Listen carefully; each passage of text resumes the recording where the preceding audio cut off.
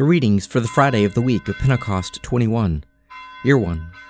A reading from 2 Kings, the 23rd chapter, verse 36, through the 24th chapter, verse 17. Jehoiakim was 25 years old when he began to reign, and he reigned 11 years in Jerusalem. His mother's name was Zebediah, the daughter of Pedaiah of Rumah.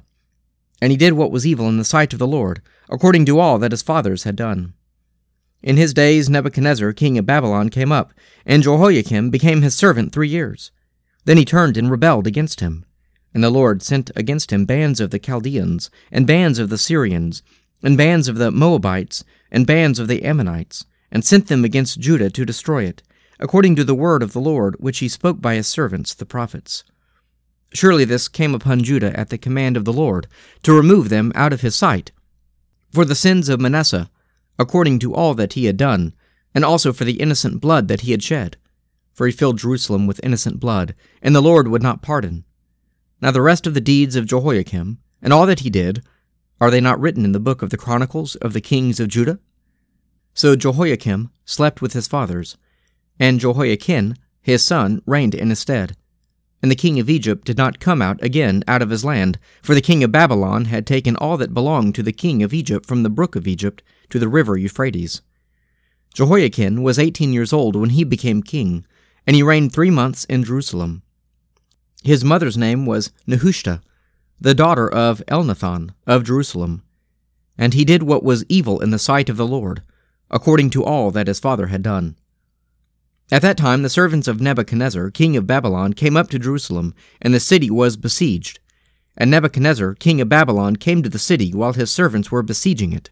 And Jehoiachin, the king of Judah, gave himself up to the king of Babylon, himself and his mother and his servants, and his princes and his palace officials. The king of Babylon took him prisoner in the 8th year of his reign, and carried off all the treasures of the house of the Lord, and the treasures of the king's house, and cut in pieces all the vessels of gold in the temple of the Lord, which Solomon king of Israel had made, as the Lord had foretold. He carried away all Jerusalem, and all the princes, and all the mighty men of valor, 10,000 captives, and all the craftsmen and the smiths. None remained, except the poorest people of the land. And he carried away Jehoiachin to Babylon, the king's mother, the king's wives, his officials, and the chief men of the land. He took into captivity from Jerusalem to Babylon. And the king of Babylon brought captive to Babylon all the men of valor, 7,000, and the craftsmen and the smiths, 1,000, all of them strong and fit for war. And the king of Babylon made Mattaniah, Jehoiachin's uncle, king in Ased, and changed his name to Zedekiah. A reading from 1 Corinthians, the 12th chapter, verses 12 to 26. For just as the body is one and has many members, and all the members of the body, though many, are one body, so it is with Christ. For by one Spirit we were all baptized into one body, Jews or Greeks, slave or free, and all were made to drink of one Spirit. For the body does not consist of one member, but of many. If the foot should say, because I am not a hand, I do not belong to the body, that would not make it any less a part of the body.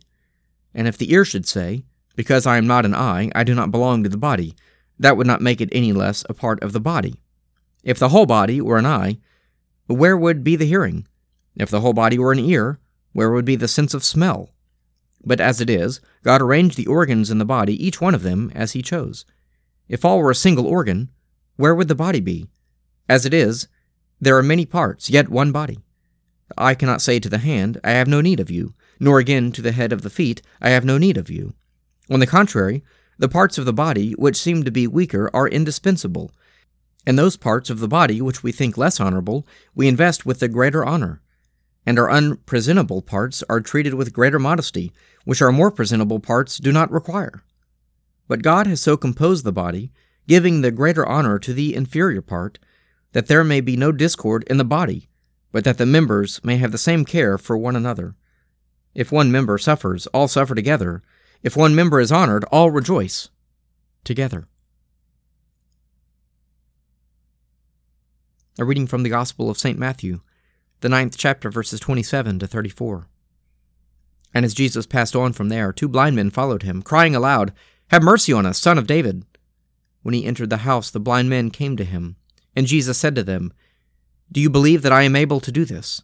They said to him, Yes, Lord. Then he touched their eyes, saying, "According to your faith, be it done to you." And their eyes were opened. And Jesus sternly charged them, "See that no one knows it." But they went away and spread his fame through all that district. As they were going away, behold, a dumb demoniac was brought to him.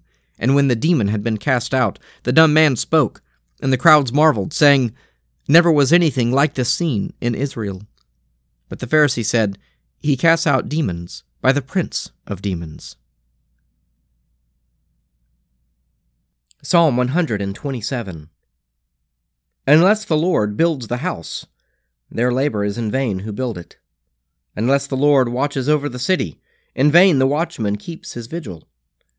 It is in vain that you rise so early and go to bed so late, vain too to eat the bread of toil, for he gives to his beloved sheep. Children are a heritage from the Lord, and the fruit of the womb is a gift. Like arrows in the hand of a warrior are the children of one's youth. Happy is the man who has his quiver full of them. He shall not be put to shame when he contends with his enemies in the gate. Let us pray. Our Father, who art in heaven, hallowed be thy name. Thy kingdom come, thy will be done on earth as it is in heaven. Give us this day our daily bread, and forgive us our trespasses, as we forgive those who trespass against us. And lead us not into temptation, but deliver us from evil. For thine is the kingdom, and the power, and the glory, forever and ever. Amen.